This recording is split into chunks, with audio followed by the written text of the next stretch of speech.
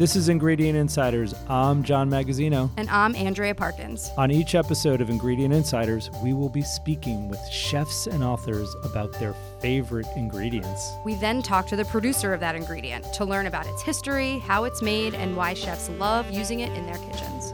Today we find ourselves in my home away from home, Andrea, Boonville, California, my new home away from home.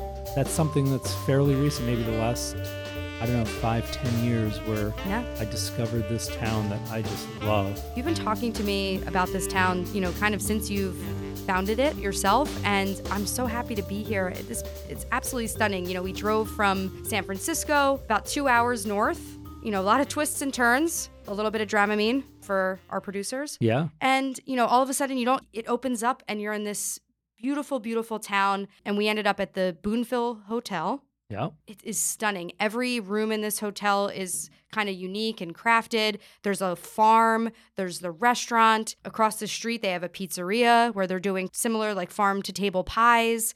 This place is magic, John. Yeah, I mean, you're in the, we're here in the Anderson Valley. We are, in the heart of Mendocino County. This area is legendary for growing two things, Andrea. One is Pinot Noir wine grapes, and the other is cannabis. And until very recently, the cannabis was an illegal activity. So this area was always kind of shrouded in a little bit of mystery. People were up in the hills. Take yourself back to the 1960s. There were a lot of like hippies and, free spirits living in San Francisco. And then when they left the city, they kind of moved up into these secret, quiet places. And then a lot of them got into growing marijuana. Cannabis, So that's not a secret. And today it's, a legal product in the state of California. So that's what this area was known for. Now, this is kind of a crazy story I'm about to tell you because today's ingredient is something called Pimentaville, which is an Espelette pepper. This is a great story. Grown in California, not just in California, but grown right here in Boonville. That's the Ville part of Pimentaville, Boonville. A friend of mine, he's a friend today, but before I knew him, a guy named Roger Scomania, and we're going to be talking with his daughter Chrissy and her husband Gideon in a few minutes. Roger bought the Boonville Hotel. He was a businessman and a winemaker. And when he bought the hotel, he started looking at the receipts from the kitchen and the invoices, and he noticed that the chef was spending a lot of money on this product called Espelette pepper from France. It's very expensive. Very expensive, $80, $100 a pound. It's a DOP product. Exactly. And it's this, it's a granular pepper that you sprinkle on foods and into sauces, and you can do a lot of things with it. And it's got an amazing flavor. So Roger, seeing this, confronted the chef and was like, what are you spending all this money for? This is crazy. And the chef, Johnny Schmidt at the time, explained to him why the pepper was so wonderful and why it fetched such a high price. So Roger quietly acquired the seeds from an Espelette farm in France, brought them to California, and he gave them to Nacho, the vineyard man at his winery. Manager, farmer, yeah. And he said, Nacho, can you grow these seeds for me into peppers? And Nacho, who grew up in Mexico, was like, absolutely. I'm Mexican. I can grow any kind of pepper. And they planted that first round of seeds. They produced the peppers. They dried them. They ground them. And Roger brought the finished product to Chef Johnny and said, what do you think of this Espelette pepper? And Johnny was like, wow, this is really great. So fresh, bright, and like, where did you get this? And Roger's like, I grew it right here in town. I'm assuming Johnny's head did a 360 at that moment. So they planted more seeds. They grew close to an acre of peppers at that point. So much so that Roger then had thousands of pounds of dried, ground Espelette pepper sitting in his little storage warehouse in Boonville, and he had no idea what to do with it because the restaurant had all they needed. And he, as the story goes, he was driving down the highway and he was in Yountville, California, sitting at a red light with his wife Pam next to him. And he was a little concerned because he had a big investment in this now. And he said, Pam, I don't know what I'm going to do with all of this pepper. And then serendipitously, is that the right word? Yeah. A Chef's Warehouse truck pulls up next to them at the red light, and Pamela looks out the window and taps Roger on the shoulder and says, Roger, look at this truck. It says, purveyors of the finest ingredients, where chefs shop. Write down that email address, write down that website. And he did, and he sent an email to our offices. But John, how many emails do we get, do you think? We get hundreds of them every day from producers of, olive oils and vinegars. And in all fairness, it's very hard to open every one of them and respond to every one of them. But this one stood out to you. Absolutely. It was I'm growing Espelette pepper in California. How cool is that? Let's take a look. And so I responded very quickly, and I was a little trepidatious. I figured, this person probably has 5 8-ounce packages that they can sell us, or the price is going to be, $500 a pound and, priced out of the market versus what we can get from France. So I responded immediately to Roger's email. I said, please send me a sample because first and foremost, we want to make sure the quality is good and know what you're talking about. Got the sample. Product was amazing. Better than really what we get from France. And then my next question to him, again, with my fingers crossed, was, how much do you have? How much do you have and what's this going to cost us? And Rogers said, I've got all you want and I can plant more. And I said, well, what's it going to cost? And again, I was very nervous that he was going to say something outrageous. And he goes, John, I have no idea. I know what it cost me to grow it. And Roger and I negotiated what was a fair price. And we ended up buying everything they produced, and they ended up planting another field of it. And today, Chef's Warehouse is selling a literal ton of this product. I remember launching it in New York, and it was one of the most successful launches we had done because, to your point, all these chefs were so used to buying Espelette for such a high price. So to come in less expensive with an amazing product made in the U.S., I mean, it was a no-brainer and such an easy sell. Most chefs, I would say now, I mean, it's their go-to. Yeah, this is absolutely. And to bring this whole story full circle, we have Johnny Schmidt's nephew, Perry Hoffman, who's a super talented chef and who is now the chef at the Boonville Hotel. He's going to be talking to us about Piment de Ville. And then Roger's daughter, Chrissy Scomegna, and her husband, Gideon, are going to talk to us. They're running the farm now. Mm-hmm. And so they're going to take us on a tour, Roger. Right? Yeah, we're going to go visit the farm, and we're going to talk to them all about the pepper. So this is just like... Well, wait, John, I want to learn a little bit more about Perry because he has a lineage like no other, correct? Oh, yeah. Well, Perry's grandparents are Don and Sally Schmidt, who are the original founders of the French Laundry. Huge. Yeah. They sold their restaurant to Thomas Keller, if you've ever heard of that guy. They sold the French Laundry. It was named the French Laundry. He didn't even change the name. I think in 1991 or, early 1990s. And then they moved up to the Anderson Valley and they bought an apple orchard and started making apple ciders and selling fresh apples and had I hate to call it an event space, but at this farm where they could cook and do all of these amazing parties and stuff like that. Are you going to take me there? I would love to. Yes, let's do that. Sally Schmidt sadly passed away in 2022, not before she just released this incredible cookbook called 5 California Kitchens. I just picked up a copy of it. It is I saw it in the lobby. Instantly I'm gonna get one of my favorite cookbooks that I own. I have a lot of cookbooks. This one is on the counter in my kitchen today. It's got the recipe for her amazing chicken liver mousse and all these other spectacular things. Yeah. So it's going to be a great episode. Yeah. Perry, Chrissy, Gideon. Yep. Boonville, awesome. California. Here we go. This episode is in partnership with the Chef's Warehouse and produced by Gotham Production Studios in New York City. Can you believe it? Here we are in Boonville, California. You've been talking about Boonville to me for years, and I don't think I was expecting it to be as magnificent as it actually is. This place is stunning. You found it. Yes, it was very windy. Yeah. Windy roads. Don't tell everybody. Tell us a little bit about, I guess, Boonville and the area that we're in. We're just about 2 hours north of San Francisco, and we have a really beautiful road, Highway 128, that kind of twists and winds. It's kind of its way through the old kind of, hay and orchard and prune valleys. And you kind of drop into Anderson Valley, which is just gorgeous, long, narrow valley, redwoods, on the west side and beautiful big valley oaks on the right. And just a wonderful little collection of farms and vineyards and homes and homesteads, apple orchards. There's something really special about when you drive into Boonville. Yes. You come through that winding mountain road and then you get into this valley, the Anderson Valley. And every time I get here, I just have this relaxed, happy feeling. Mm-hmm. And it doesn't hurt that Perry Hoffman, who's the chef we're talking to today, is cooking some incredible food at the Boonville Hotel. You're the executive chef of the Boonville Hotel. Yeah, I mean, titles are pretty loose on this side of the hill, so yeah, no, chef partner, yeah. Okay, love it. No, I feel blessed and lucky to cook here. It's just, really just, to me, what every little town, every little community should be, is this wonderful little, collection of restaurants, wonderful little collection of farms, and some kick-ass wine to go along with it. So nice. We always joke around here, just it's easier to, grow it here, buy it here than it is to have somebody, drive it here. Really. So for us, we try to really just look right here in our valley and, kind of complete the picture, kind of from a, we don't hate to say fine dining, but, a few ingredients from far and beyond that kind of help us make it all come together. Yeah. So what originally brought me to Boonville, Andrew, because you said how I've been talking about it, Yeah.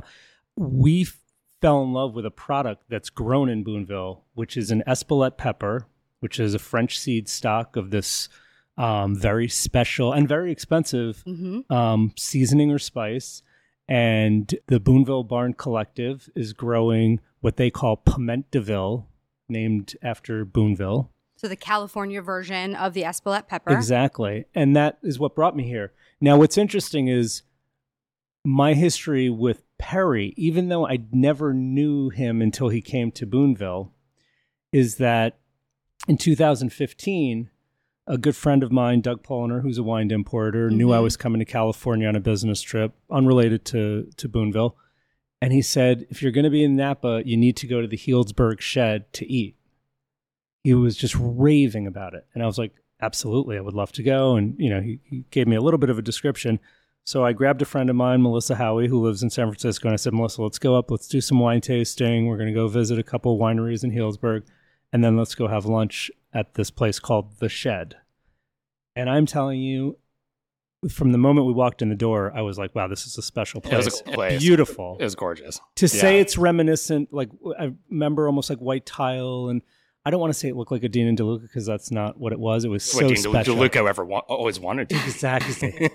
And then the food started coming out, and it was so beautiful and vibrant. Like the produce, it was clear that... Was there like a dish that you remember? Oh my, yeah, there were tartines, I remember, with anchovies and watermelon radishes. Before you'd really seen watermelon radishes, like I think they're kind of having a moment right now in certain places. It was the first time I'd seen a watermelon radish. I think there was a pesto underneath, and then there were just salads with these incredible tomatoes, and everything was wonderful. And I think I said to someone, like, who's the chef here? Because, you're surrounded by some of the greatest chefs in Napa. And someone said, it's a guy named Perry Hoffman. I was like, okay, great. Note it, in the back of my head. Yeah. And then, sure enough, I was talking to my friend Roger Scamagna, who really started the Espelette pepper here. And he said, we have a new chef at the hotel. This was 2 or 3 years ago that he said this to me. And I said, oh, who is it? And he said, Perry Hoffman. I said, I know that name. Was he not at the Healdsburg Shed? And he said, yes. And then all the dots became connected because then I found out that your family was part of Johnny Schmidt, who was one of Roger's partners. Crazy little web. So you talk about that. So you're kind of, your family's California royalty of cooking. I mean, I didn't know till later in life, I think that really being, 10, 11, 12 years old, which kind of was when I just knew from, looking back and, my first kind of years of life, is just how happy I was in the kitchen, working alongside my grandmother, the laundry. My mom was a waitress. So wait, don't brush over that too quickly. Yeah. You say the laundry. Your grandmother, the hotel. Your grandmother and grandfather started the French Laundry in 1978. Yeah, it was just grandma and grandma's restaurant to us, and my mom, that was her day job. So honestly, some of my earliest memories are running around, that building 2, 3 years old, pretty much knee high, and just terrorizing with my brothers, and stealing sodas and little amaretto cookies. And, but, my childhood kind of progressed, and, it was a family business, and, kids got put to work really quick, starting at age 5 and 6, during the day. Like I said, my mother was a waitress, and it was kind of all hands on deck. She would cook during the day, as her fellow coworkers did, and then they all put on aprons and went on the front of the house and became servers. It was very much, a prefix menu that my grandmother just took and ran with it, and it was something beautiful. And I just absolutely fell in love with everything about that kitchen. And it still to this day, when you look back and you see kitchens, it wasn't real.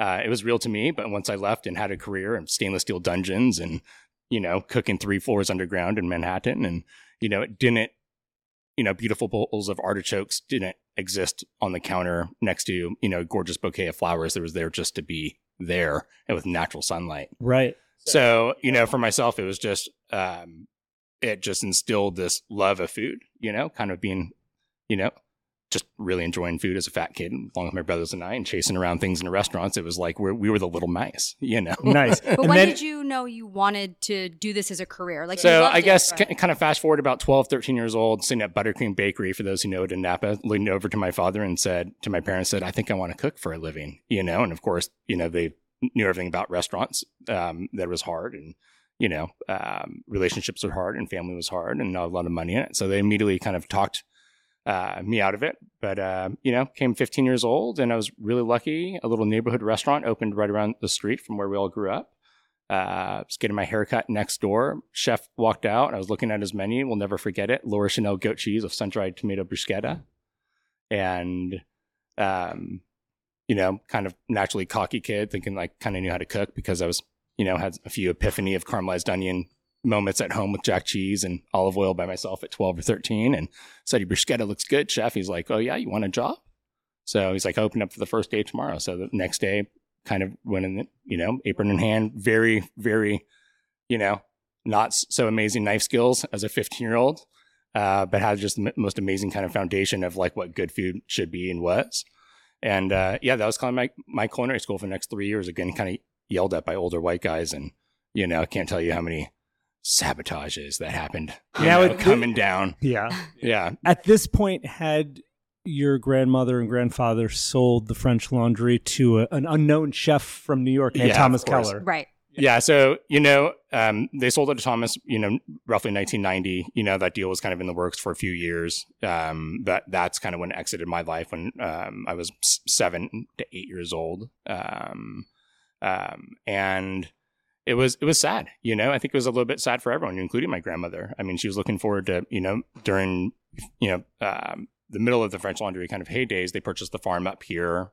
They found a really good model, like I said, with the prefix menu. They had a really great family friend come over from France, help run the restaurant for a month. They took off to Sea Ranch, took a month off, rented a house, and on the way back from this kind of month-long, vacay for the first time, I think most of their children were, past the age of 10, all 5 of them.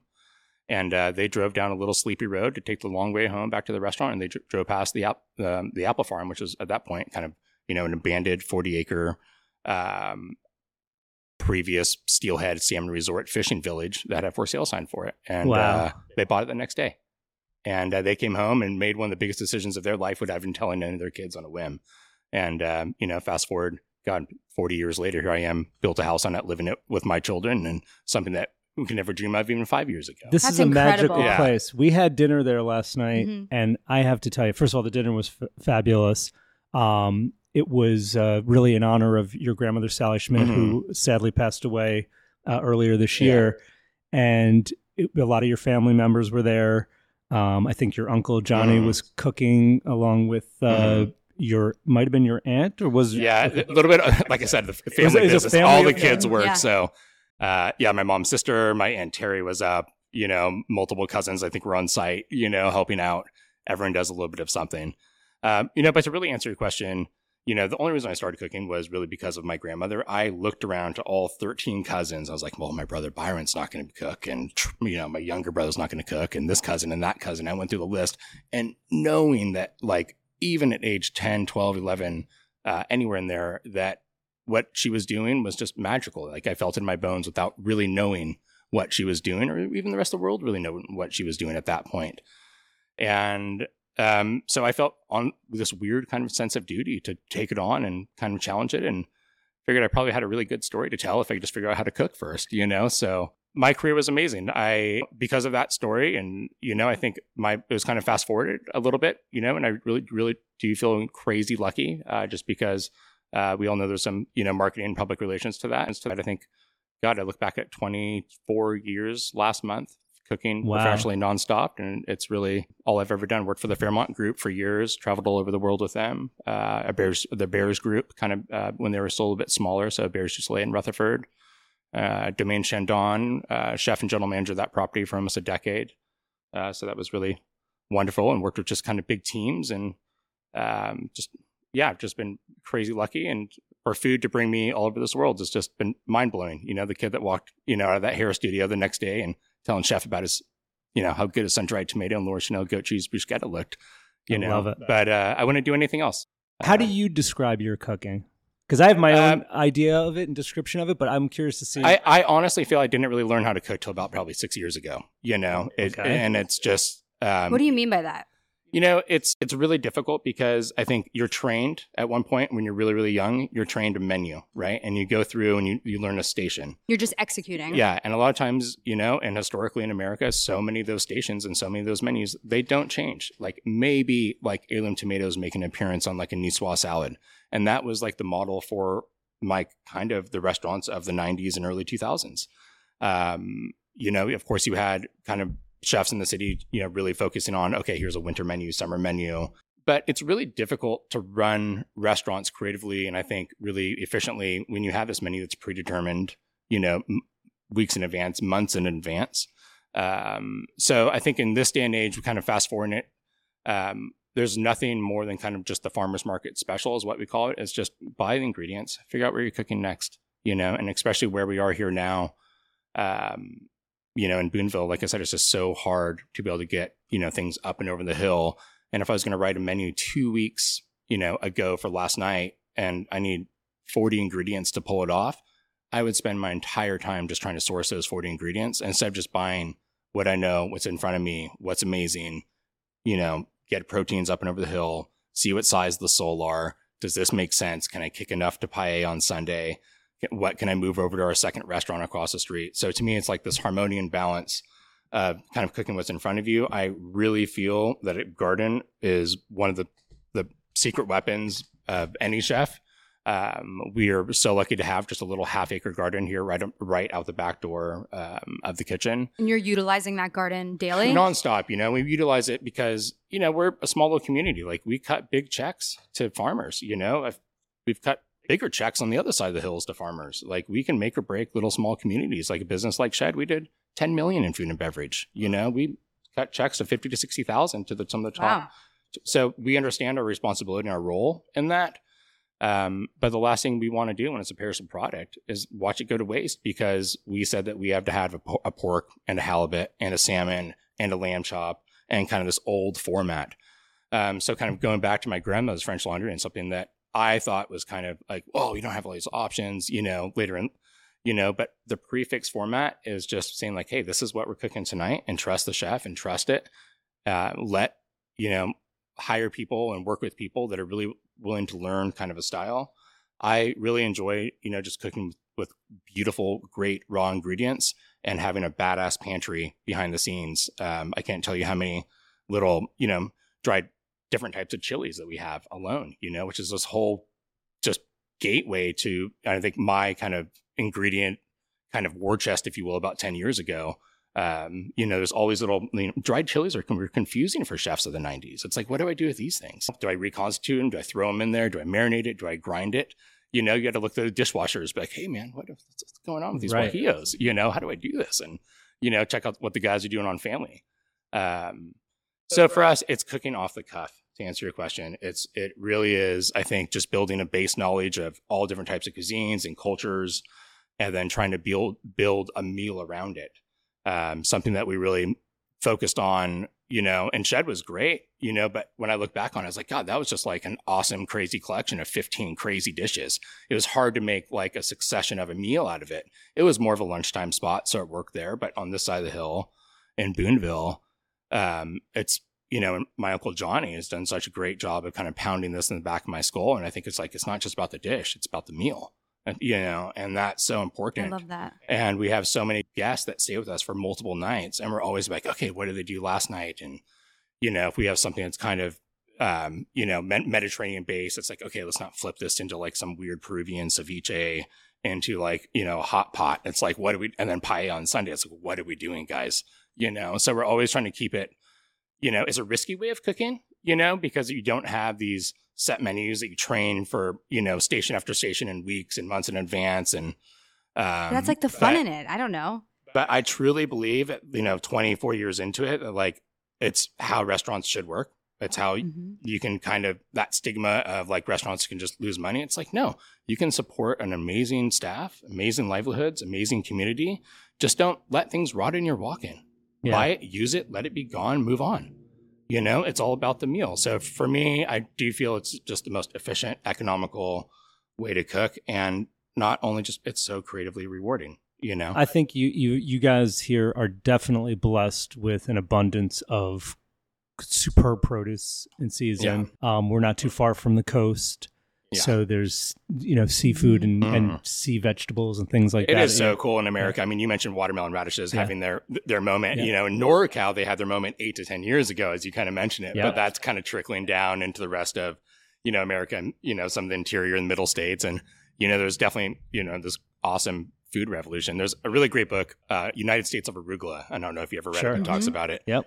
And it's just pretty amazing, the American, of where we've come in just 50 to 70 years. Well, I want to bring it back to the pepper because the Espelette. The Espelette pepper, which is, kind of, can you tell us, I mean, I don't know how you're incorporating this pepper into your cooking. Tell us about the pepper, the flavor profile. I guess I can tell you when I first came across it, I was actually at a Berries du Soleil, so back up 15 years ago, and myself and Robert Curry were just part of like an amazing culinary team.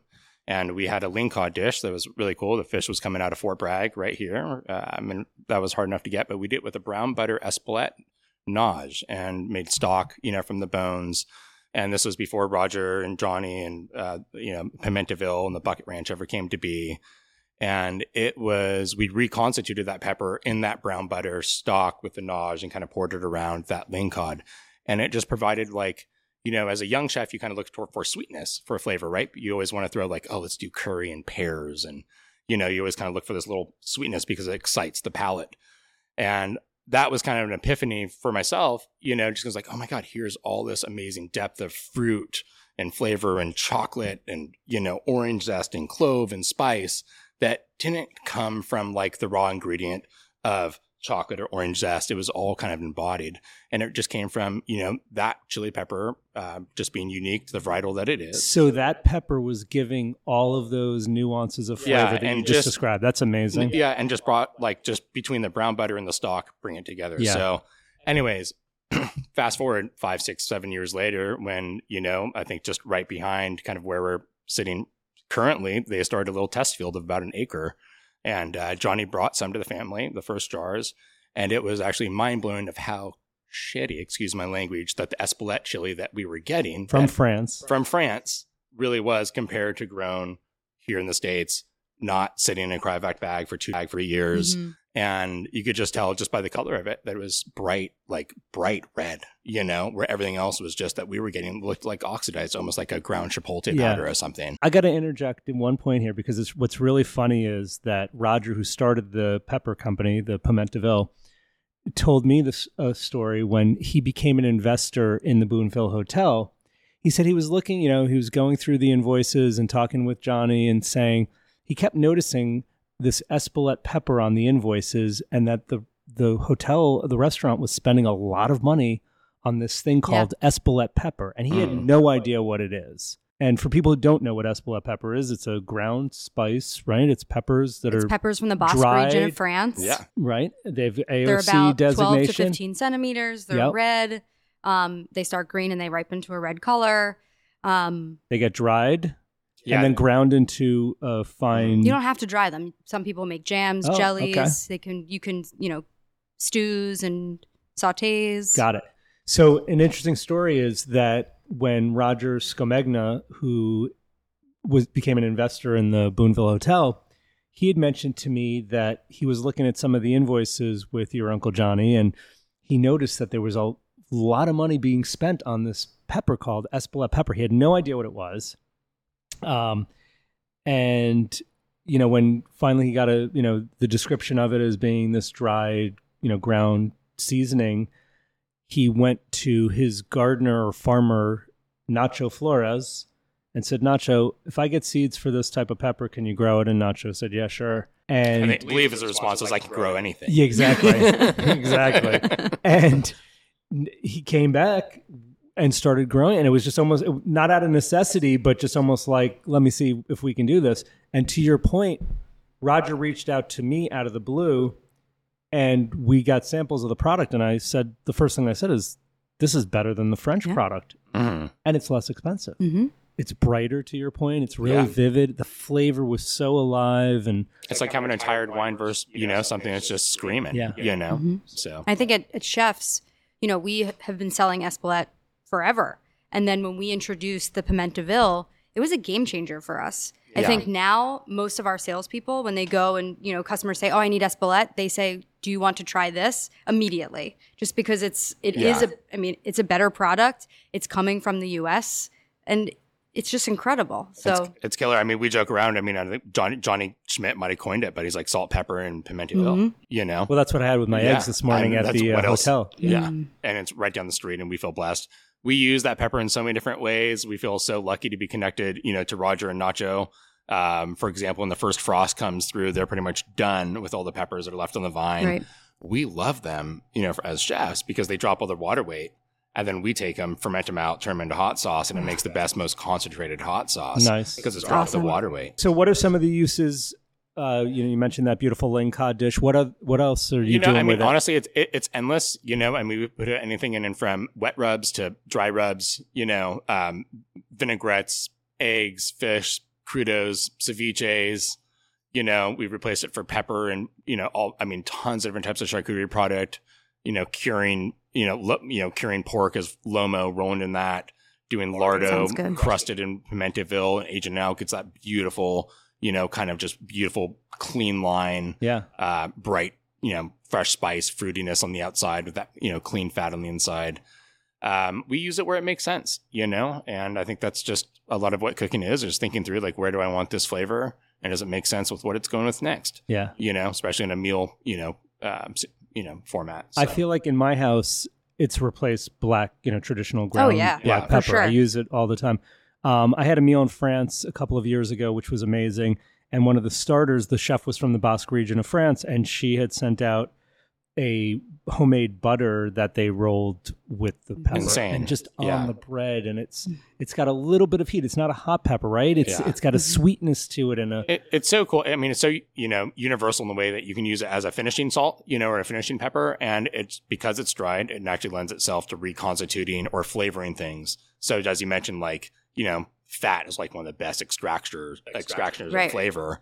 Butter, we made ice cream with it earlier in the year, which is just killer, cool. Pimentaville brown butter ice cream, which is pretty banging. Yeah. So I don't know, we just use it kind of where we want, but we go through it quick, I'll tell you that. But let's talk about the flavor profile of the pepper, because I think, you kind of mentioned like chocolate, orange, like these unique, when you think about peppers, I don't know if my mind goes there. So how would you describe it? Yeah, I mean, it is on the side of peppers and in the way that they dry it, very light. When they dry peppers, heat has a lot to do with it. Lower and the slower, the better. There's a risk, from, spoilage when you do it lower and slower. If you do it hotter, which I think Nacho just has down, of course, he has a custom built dehydrator out of a shipping container, next level. But I've seen it where other dry houses will do it much hotter and the flavor changes completely. The pepper starts steaming more, it puts more steam in the environment, and that's where you get kind of more of the chocolate flavors, which is really cool. It's, cooking with this pepper year after year.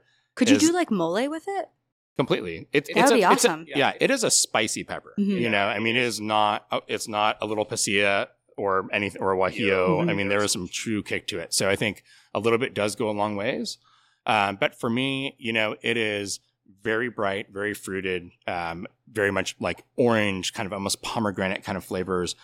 I think all chilies have this little slight nuances of like dark chocolate. Mm-hmm. Of course, like some of the, Bucket Ranch grows amazing chili, other chilies as well, the mulatto chili, the pasilla negro and so forth. And it is just, so for me, for the moles, I kind of like the darker, mm-hmm. and this I kind of lend towards, the more kind of like lighter aspects of seasoning, like eggs are a perfect example, because you can still really taste a great yolk. You can still taste the great pepper and kind of what it does. It doesn't overpower. Exactly. Got it. Yeah. Very cool. So you being here in the Anderson Valley, you've got an abundance of farms around, as we talked about. So you have this great relationship with Chrissy Scomagna, Roger's daughter, at the Boonville Barn Collective. And Chrissy's the farmer? Chrissy now runs that business. Oh, nice. She's got a team with her, and we're going to visit with them later. I imagine that because you're just a mile or so down the road, that you are kind of their test kitchen, their R&D guy. Are they coming to you with the peppers and other products? All the product makes it into us, like their entire lineup. And as we kind of talked about before, the pepper is so universal, and Chrissy's no dummy there. So they have a wonderful expanded line of not just the dried pepper. They have, the gorgeous strawberry preserves that are infused with the chili, all different types of chili peppers, salts. They do, fresh, beautiful arethas in the wintertime, and we're always giving her kind of little feedback. We're always kind of a little experimenting. I feel lucky to kind of have whatever they, to add to our pantry, is what it is. So kind of put it in our little war chest. I'm trying to talk her into growing Calabrian chili peppers. Oh. Yeah. Andrea and I visited Calabria about 4 years years ago. yeah. Well, she obviously heard you because I have some right behind you done. We put them on our pizza. Okay, well, We're going to have to try those. She's doing the dried ones. I'm trying to talk her into fresh. doing them in oil. Like fermented, like pickling? Exactly. That would be awesome. The preserved ones. It's such a great item. They've shown that they can really do a great job growing peppers. I think they're having a moment right now, Calabrian chili. Oh, for sure. They're That super would be popular. awesome. Yeah, Calabrian chili, I mean, chili crisp, just in general, chili, everything. And, 10, 12 years ago, this doors opened up into the chili world and what those flavors were, and learned how to utilize them. And I'm just so excited and stoked that everyone else is really finding them and experiencing them. And they're not hard to use, and they just elevate everything you taste. Another thing that I've noted over the last, say my first trip here was probably close to 10 years ago. It seems like it's a slow growth, but there's a growth happening here in the Anderson Valley. And, in part due to the excellent food that you guys are serving at the hotel. And the hotel is so beautiful, Andrea. Oh, it's stunning. I mean, it's got this great vibe to it. And all the it's rooms so are stylish. Special place. Yeah. I just feel like this is kind of, it was interesting. I was reading the French Laundry Cookbook by Thomas Keller that was written in 1999, and he has a chapter devoted to your grandparents, and he calls them the ultimate purveyors. And in that, he mentioned their move to this area to Philo. Yeah. Is it Philo or Philo? Philo. Philo. Okay, sorry. Not the dough. Philo. Sally Schmidt said she feels this is going to be the next Napa Valley up here. And that was a long time ago. Yeah. And I don't know that it definitely doesn't have that. I don't know. No, I know what you're talking about, because when we were driving up, it's you a were low passing, key yes, version of it. Yeah. Definitely, I think more a low key. wonderful low my key version of it. Yeah, knowing my grandmother, it was the Napa Valley that she used to love. Yes. Or the Napa Valley that when she mentioned that, it was the Napa Valley that it was then, and present. It's, pretty shocking to see kind of where Napa was and where it's gone. Kind of us in Boonville, growth is exciting, but in a very strategic Boonville type way.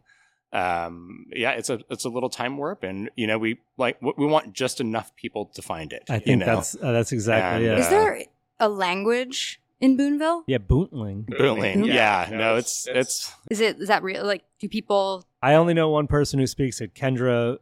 McEwen, who speaks there's it. it's hilarious, and just to skim the surface of it will, and because original Boonters, if you will, and the old timers up here, they were hated anyone coming up and over that hill, and tourista, if you will, and so they didn't want anyone to know what they were talking about, so they created their own language based on just nonsense of the English words, put together. So I think there's 5,000 to 6,000 words in their vocabulary. It's not huge. Do you know any of the words? I mean, we're always looking for inspiration for stupid names for pizzas or whatever it may be. Not that we've used any yet, but soon enough, we're hoping to have a cocktail bar, and there has to be a Bucky Walters on the menu. What's a Bucky Walters? what is Bucky that? Walters is a phone booth. Okay. Yeah. A lot of businesses have taken, little parts, the Boonville, Pennyroyal, for example, the wonderful, winery and creamery of sheep and goat's milk just right down the street from us. They do a really wonderful, their flagship cheese, if you will, to me, is their kind of fresh chèvre, and it's Leche, which is Leche's cheese in Boonville. They do another cheese that's the log lifter, which in Boonville means there's big rain coming, big flood coming because it's lifting all the logs from the river. So it's fun and it's cool that people are still kind of keeping it alive. I don't know how many people actually still speak, having kind of a full conversation back and forth. But, when you're here in Boonville, kind of poke around and welcome to Anderson Valley sign, and you'll see a little Gorgomondy shovel tooth and what the hell. So, but it's cool. And, it's part about this little quirky charm. I think they'll always try to keep Boonville what it is. And there's a wonderful little community here that does really recognize that it's in a special place in this crazy world, and really trying to keep it that way, but still keep it alive with spirit and jobs and community and keep everyone engaged. And I'm just thrilled and thankful to be a part of that. When I walked in my room, John, there was a nice little note that said, welcome, Andrea, to the Boonville Hotel. The paella dinner is at 5:45. Oh, we having paella tonight? Yeah. So I want to know about the paella dinner. Yeah, so pretty cool. Every other day of the week, we do just wonderful kind of 4 or 5 course prefix menus. But on Sunday, during the warmer months, we have 2 kind of outdoor gorgeous fire pits and really large paella pans. And we do kind of just a big, really fun kind of multi-course dinner with wonderful little small plates around, and the outside bar is open. And we do it every Sunday, and we love it. We kind of change it up each week from what we have.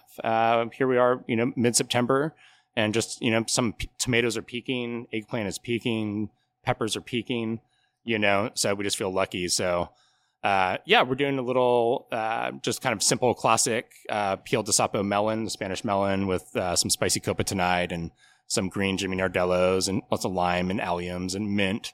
A simple little salad of greens from the garden with kind of a green goddess with lovage and basil and paella, some California white sea bass and tons of house-made chorizo and some saffron that's grown just in the county over from us, which is really cool, and big old glob of aioli right on top. And, Yum. Yeah. Oh, I can't wait. We came on the right weekend. Yes, we did. did. This is amazing. This is so good. Because you're a few hours north of San Francisco, is sourcing products a challenge here? Because I know you've got great local produce and you've got seafood, but for other things that you're using, do you find it a challenge? Yeah, I mean, UPS and FedEx are amazing, and I think in this world, for us to, we still kind of look here, there, and everywhere for what we need to kind of complete things. There's a lot of ingredients that aren't grown here that shouldn't ever be grown here or can't be grown here.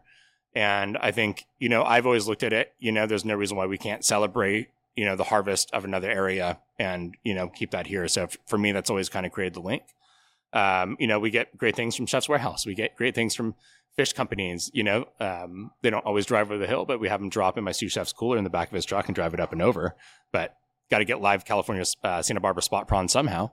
Yeah. So you'll send your guys down. I mean, closer. I mean, if you're a chef, it's all about ingredients, right? And we have this lust to search this world to its bitter end for something new and tasty, or a flavor that we have a memory associated with. And I love celebrating the things that come around each season. And what the hell else are we doing this for? So this is awesome. Thank Thanks you so much for your time. Yeah, no, thanks thank you for for the having welcome. me. Yeah. We're so psyched. We can't wait for dinner tonight. Can't wait to feed you. It's been a great talk, learning more about Espelette pepper. Chef Perry Hoffman of the Boonville Hotel.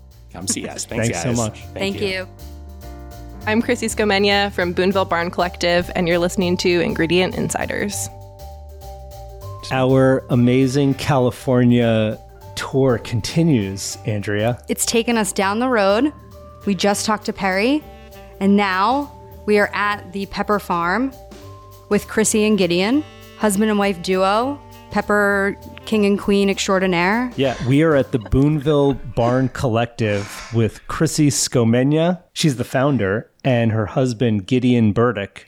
They're the husband and wife team that create the amazing Pimentaville, this Espelette pepper from California that we are crazy about. But Chrissy, you started Pimentaville, right? Yes. How did you start it? What was your idea behind it? So I was working at the Boonville Hotel where Perry is, and we were using a lot of Espelette in all of our cooking. We wanted to use a lot more. It's a very expensive product, as people know, when you import it from France. And we had land, we had people, and we were able to get some seeds to try to grow it here in California. It really fit with our ethos of what we were doing in the restaurant. And we had some seeds, put them in the ground. And our incredible foreman, Nacho, he grew the chilies for us and came into the restaurant one day with a bus tub full of brightly red, ripe Espelette chilies and said, all right, Chrissy, what do we do next? And I thought, well, I've never dried a pepper before, but we'll find out what happens. Oh, so he brought you fresh peppers. Yes. He brought me the fresh Espelette chilies and was like, well, I did my part. Like, Right. Good luck, figure it out now. And so that was in 2012. And now we are in our 11th harvest of growing Espelette chilies here in California. And it's been an adventure going from like 10 or 20 plants all the way up to our maximum of like 68,000 Espelette chili plants. We've reined it in a little bit to really like manage how many we're growing and like what the right balance is. But yeah, it's the basic story of the chilies. Where did Espelette pepper start? Is it France? Is it Spain? I always get confused because I know it's in that Basque region. Yeah, right on the border. So the Basque region of France is where it's used most regularly. And that's the flavor that we're emulating, is the French version of piment d'Espelette. And so since we are not an Espelette, we can't call our California-grown Espelette chili powder just piment d'Espelette.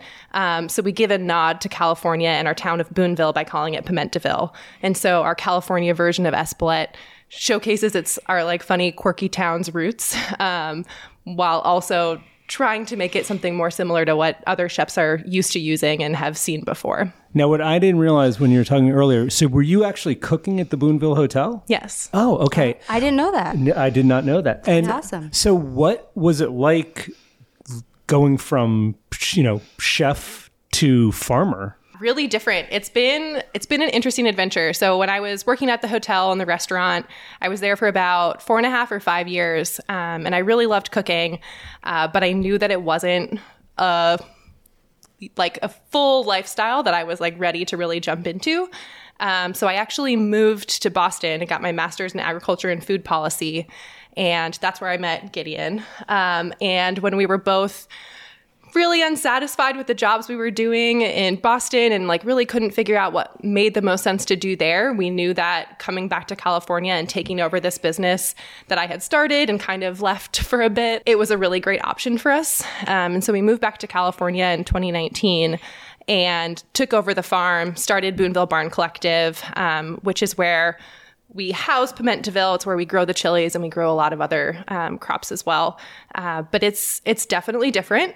The nice thing is that we get a mix of being able to think about food all the time, but sometimes that's in front of a computer, sometimes that's packing orders, sometimes that's harvesting chili, sometimes it's processing the peppers, sometimes it's going to trade shows and doing photo shoots. It's like a big mix of doing a lot of different things, which is nice. Can you take us through the process of how you make the pepper? Absolutely. From you're planting the actual, you guys are actually growing the peppers from seed? Yes. So we start with seed. We've got a greenhouse here, and in February, we plant the seeds into like start trays in the greenhouse, and they slowly start to emerge and germinate. And we keep them in our greenhouse till about the end of May, early June. We actually get them in the ground pretty late.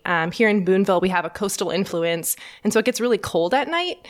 And even if it heats up really hot during the day, we still have cool nights, and it keeps the soil pretty cold even into the early parts of June. And so we don't get them into the ground until like early June. Otherwise, they kind of just languish for a while. But we plant them into the ground on the farm in June. And then we wait and see what the summer is like, see how the weather is, see how long things take to ripen. And right now we're waiting for everything to turn fully red on the plant before we harvest anything. So we'll start harvesting in about a week or two, and we harvest all the chilies by hand. So we harvest into buckets, dump those buckets into big grape picking bins, and then with tractors move those back to the greenhouse where we wash everything, dump all the chilies out onto big racks, and dry it in the greenhouse for a bit. And after it's a little bit dry, we pull out all the seeds and the stems by hand. And then those go into our dehydrator where they get really nice and crisp. And then out of the dehydrator, once they're really crispy, like you can actually like break them and eat them like potato chips, we put them into our big grinder and then bulk pack that into like big 30-pound vacuum sealed packs and hold that until we're ready to fulfill orders for it. So from start to finish, it's really like we start the seeds in February, and then our last harvest will probably go into mid-November. So it's it's not like we have this big break of time during the year where we're not thinking about these peppers. It's like a fully year-round experience. How did you guys learn how to do that, like that process? It's pretty complicated. Lots of trial and error. I mean, the first times we were doing it, we like in the kitchen at the hotel is where we were doing a lot of trial and error. So we were slowly drying them in the oven, and that didn't really work. And then we got small dehydrators, and that like kind of worked, but we needed something bigger. So somebody built something that we could use. And then it was a lot of like, okay, we've got this food processor. Is this going to create the right grind for it? And that wasn't the right thing. I remember coming here, Andrea, this is a funny one. And they took me in there. I was getting a tour, and they had one of these, like, I don't know if you guys like lifted it from a supermarket. It was one of those coffee grinders from like Maxwell House in their greenhouse. I'm like, what do you guys do? Like? And they're like, oh, that's where we grind the peppers. I'm like, okay, this is a real mom and pop operation here. We've stepped it up. We've got an industrial size grinder now, but we do actually still have that one on hand because it's really helpful if we have a new variety of chili that we're trying to figure out like what kind of grind we want on it, and we don't have enough to fill up the big grinder. We just bump it through that, and we're able to see like, okay, how is this coming out? Like, it's easy to regrind through. So yeah, it's been, I mean, the reason that we are where we are is that we've had 11 years of trial and error and trying to get it right, and the ability to build something for ourselves if we need to like fill the gap, because there's not a lot of other people in the US that are growing chilies just to dry them and grind them into chili powder. So it's a lot of figuring out the best options for us when a lot of those machines and things don't exist. I mean, Andrea mentioned this earlier when we were talking to Chef Perry. This item has become very important to the best chefs in America. Absolutely. I mean, it's something where I think I had been with the company for 2 years when we introduced Pimentaville. And, you know, before Espelette was the only option. And now instead, anytime a chef asks for it, our immediate go-to is to say, nope, you should buy this. And once they try it, they are hooked. It's better. It's vibrant. It's the color. Everything about it is really, in my opinion, superior to the French product, and it's priced, you know, very competitively against it. Absolutely. So Gideon, tell us a little bit about what your role is. I didn't think Gideon was going to talk this whole interview. He's sitting there. I want him to have his 5 minutes. He was here, looking John. at me. I know, you know, he's the fire chief of No, but you're looking at Chrissy. No, but you're looking at her kind of with this like endearing, like these endearing vibes. So yeah, what is it like working together, husband and wife couple? Do you argue a lot? We argue a lot? No. I would say our largest argument that our relationship has ever had is about a different crop other than the peppers. So we can maybe get into that later. Okay. But no, I don't really know what my job is here. I think sometimes my job is just solving problems.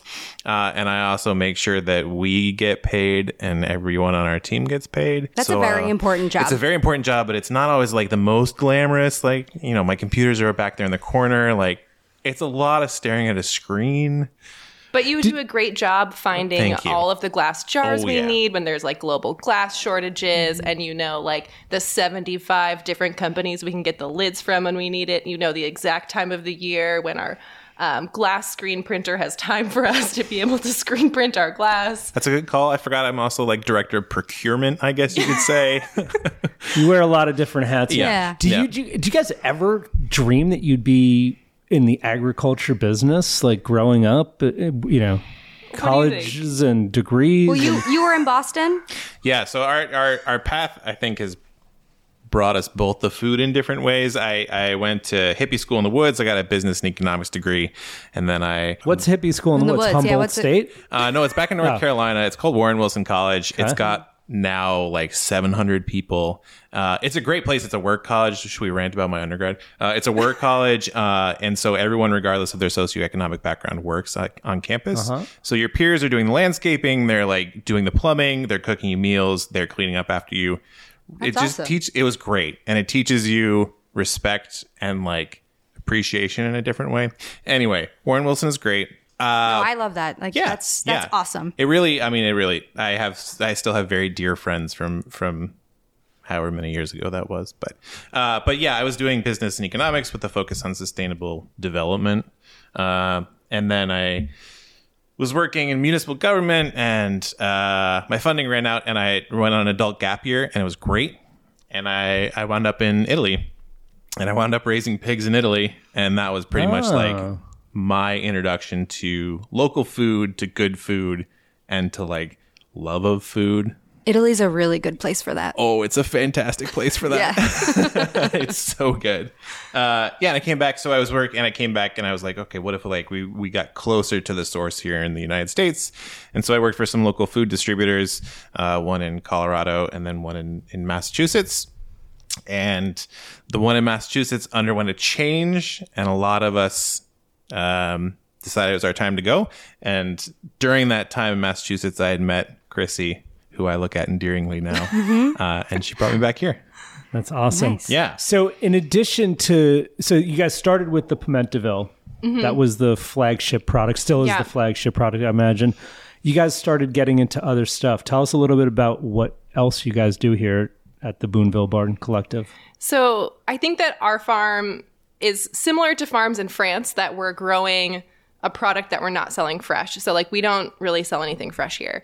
And similar to folks in the Basque region, they're growing these Espelette chilies, they're drying them all, they're selling them as powder or something similar. That's not really the case in the US. Most people don't have farms where they just like grow a lot of peppers and then dry them all. But that's the foundation of this farm.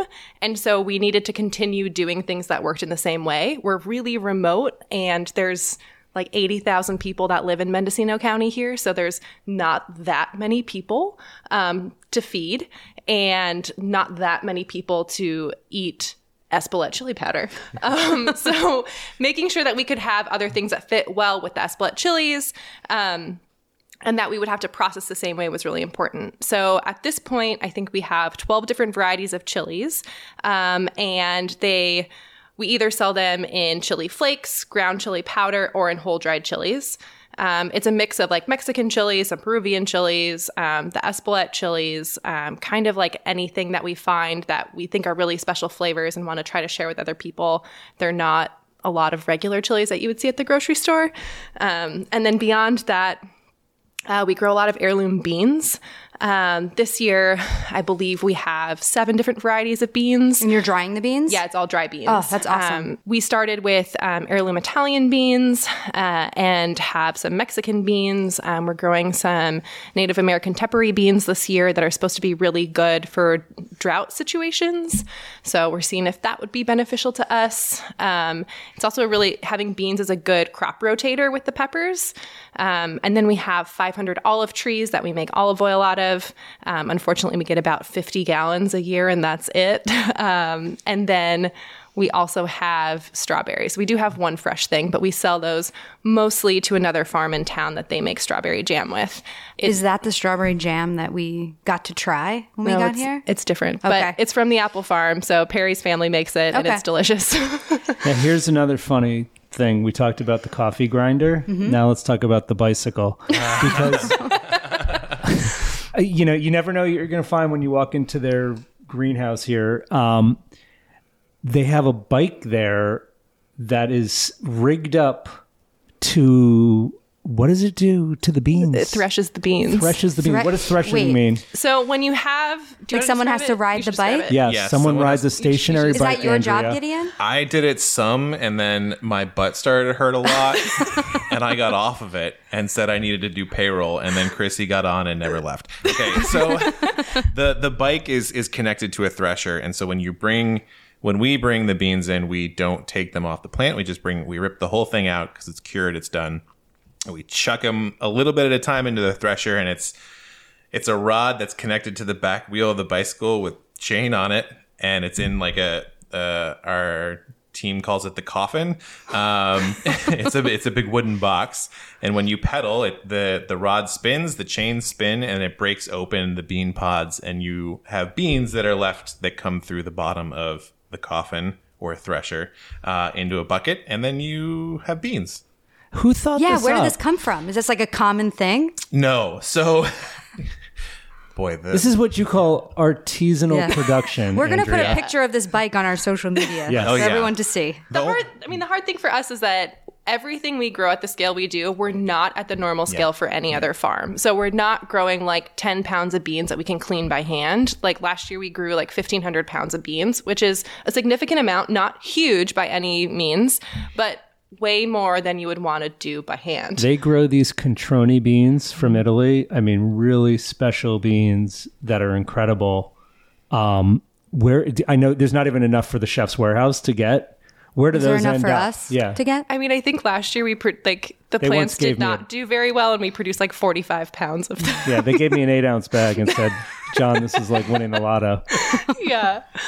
The beans are a fascinating thing to grow, but the plans for the bike Gideon found online. It's from a Sustainable Ag Research grant. SARE, is that what SARE stands for? Sure, that sounds good. SARE, it's a SARE grant through the USDA. Through the USDA, and it's basically a grant to it's basically about applied technology on small farms. And so some guy back in the Northeast developed plans for basically how to clean beans by a bike. Was his name Lance Armstrong? Yeah, right. Because he was out. I know he was.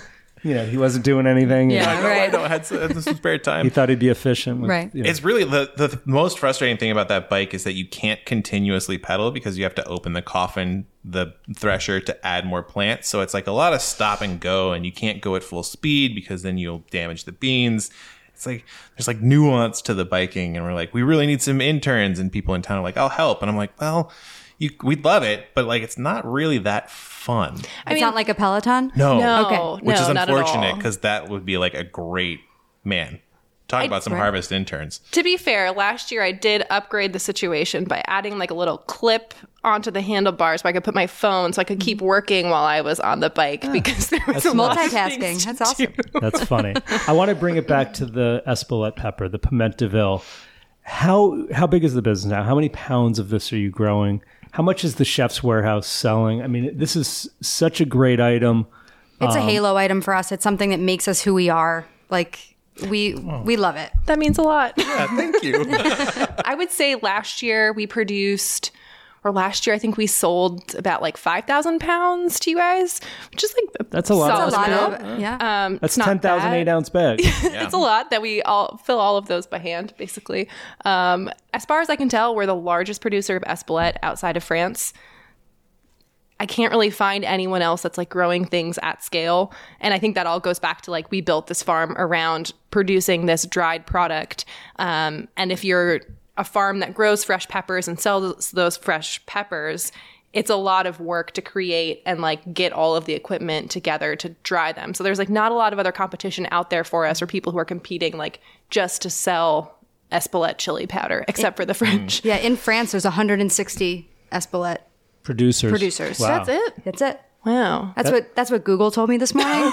But yeah, which I thought was kind of interesting. And then for you guys to be the only one, it's a gem. Yeah. And we grow all these peppers on about 3 acres.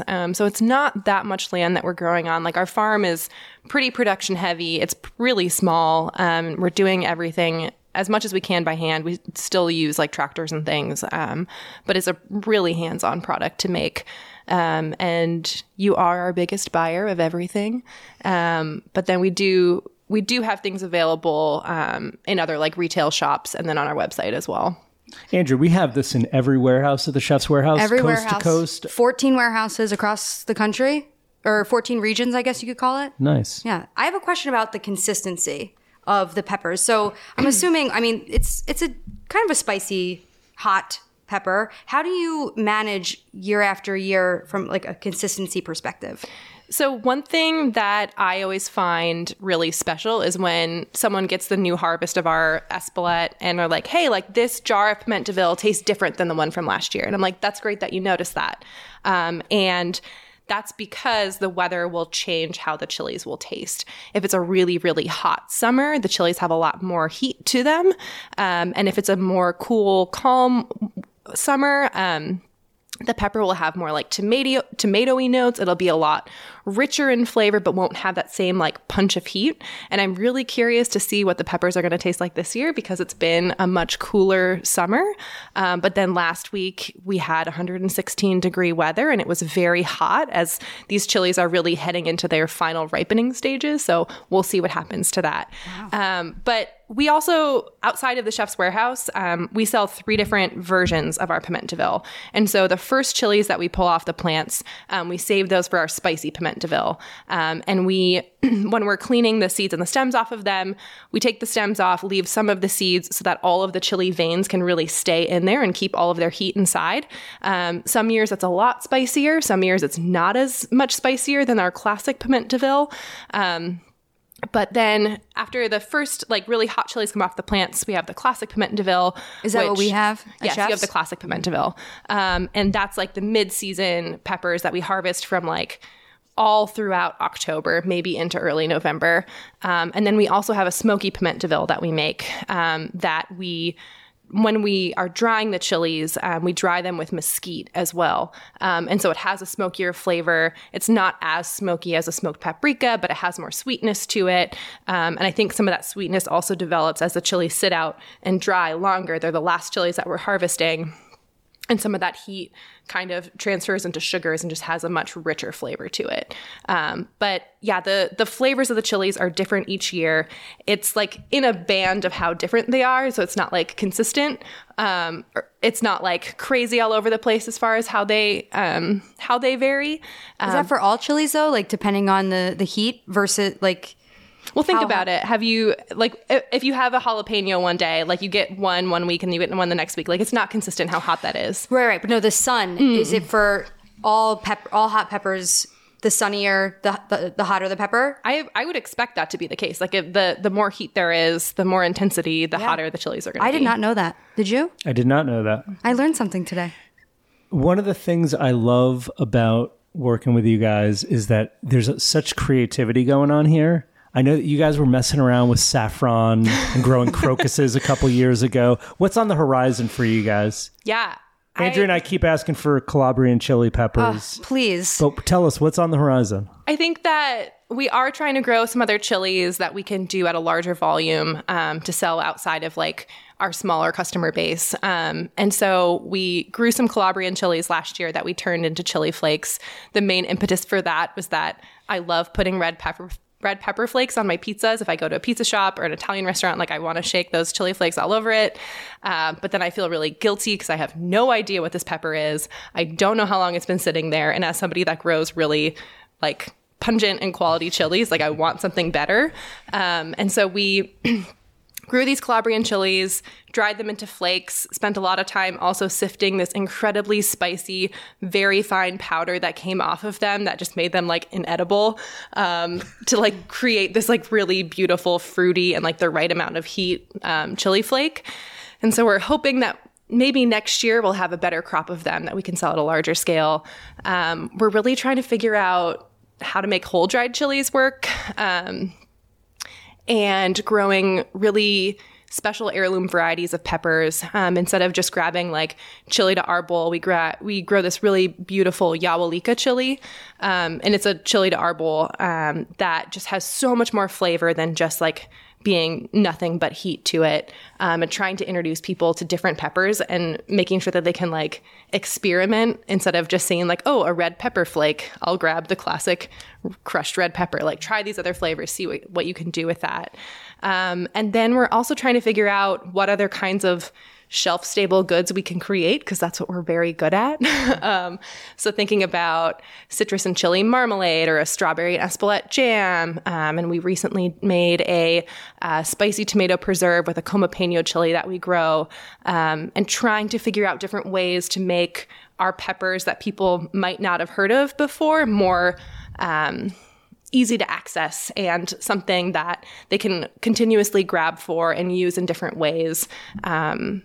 Because like the Espelette chili is incredibly versatile and can be used literally on everything. And people don't always believe me when I say, please use this everywhere. Like anything you're going to put salt on, use the Espelette, use the piment de ville. It'll greatly expand the way your food tastes. And we want to try to do that with other peppers as well. What are your favorite uses for the pepper? Honestly, we put it on everything, whether or not Gideon appreciates that. I think one day I was trying to make this like chocolate peanut butter cake, and I was like, oh, I wonder what like the Espelette would taste like in the peanut butter glaze. And he's like, can you not do that this time? Like, can you make something without? I have a terrible sweet tooth. And I was just like, really, sometimes you just really want sweets. And you don't necessarily want spicy. Andreas, here you go. You started the first marital discord over peppers. I see it happening right in front of me. The first discourse he was smiling. Now he's angry. The look has changed, Gideon. I don't know. Well, I want to thank you guys for everything you do. It's companies like yourself, producers like yourself, that make our company what it is. It's the Chef's Warehouse depends on farmers and producers that are passionate to do what they do. And they make our jobs really wonderful to go to chefs across the country and say, check this out. These people are in Northern California making this incredible pepper better than they are in France where it originated. And so we're grateful for that. And thanks for having us today. Yeah, this is amazing. I can't wait to... Can we walk around? We want to walk the farm. Let's do it. Let's go. Thank you for listening to this episode of Ingredient Insiders. Subscribe and follow us on Instagram at Ingredient Insiders. You can find the products we discussed in today's episode and more at chefswarehouse.com or your favorite specialty retailer.